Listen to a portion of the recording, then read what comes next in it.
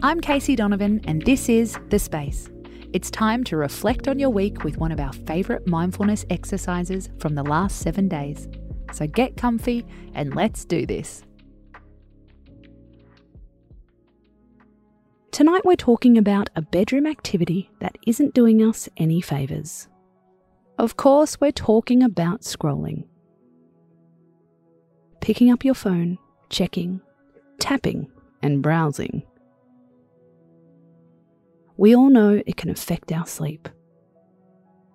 We've all regretted just one more scroll before sleep time. But we're also hooked. Imagine not checking your phone before bedtime. So how can mindfulness help us to reduce that habit? Set yourself this rule.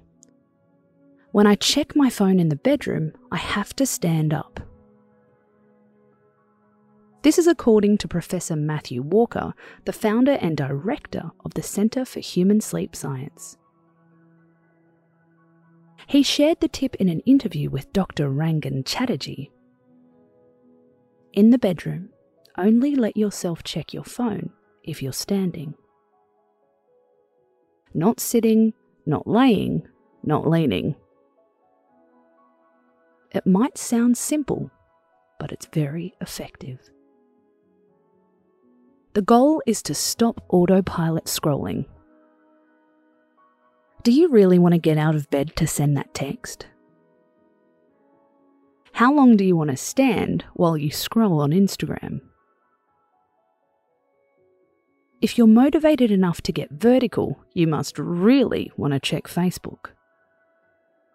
If not, stay comfortable and keep your phone at a distance.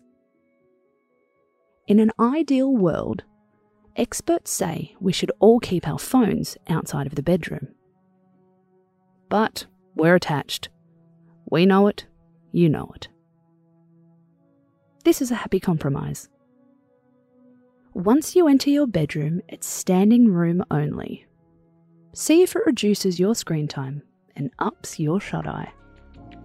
I'm Casey Donovan, and you've been listening to The Space. We're back tomorrow with another mind-altering episode.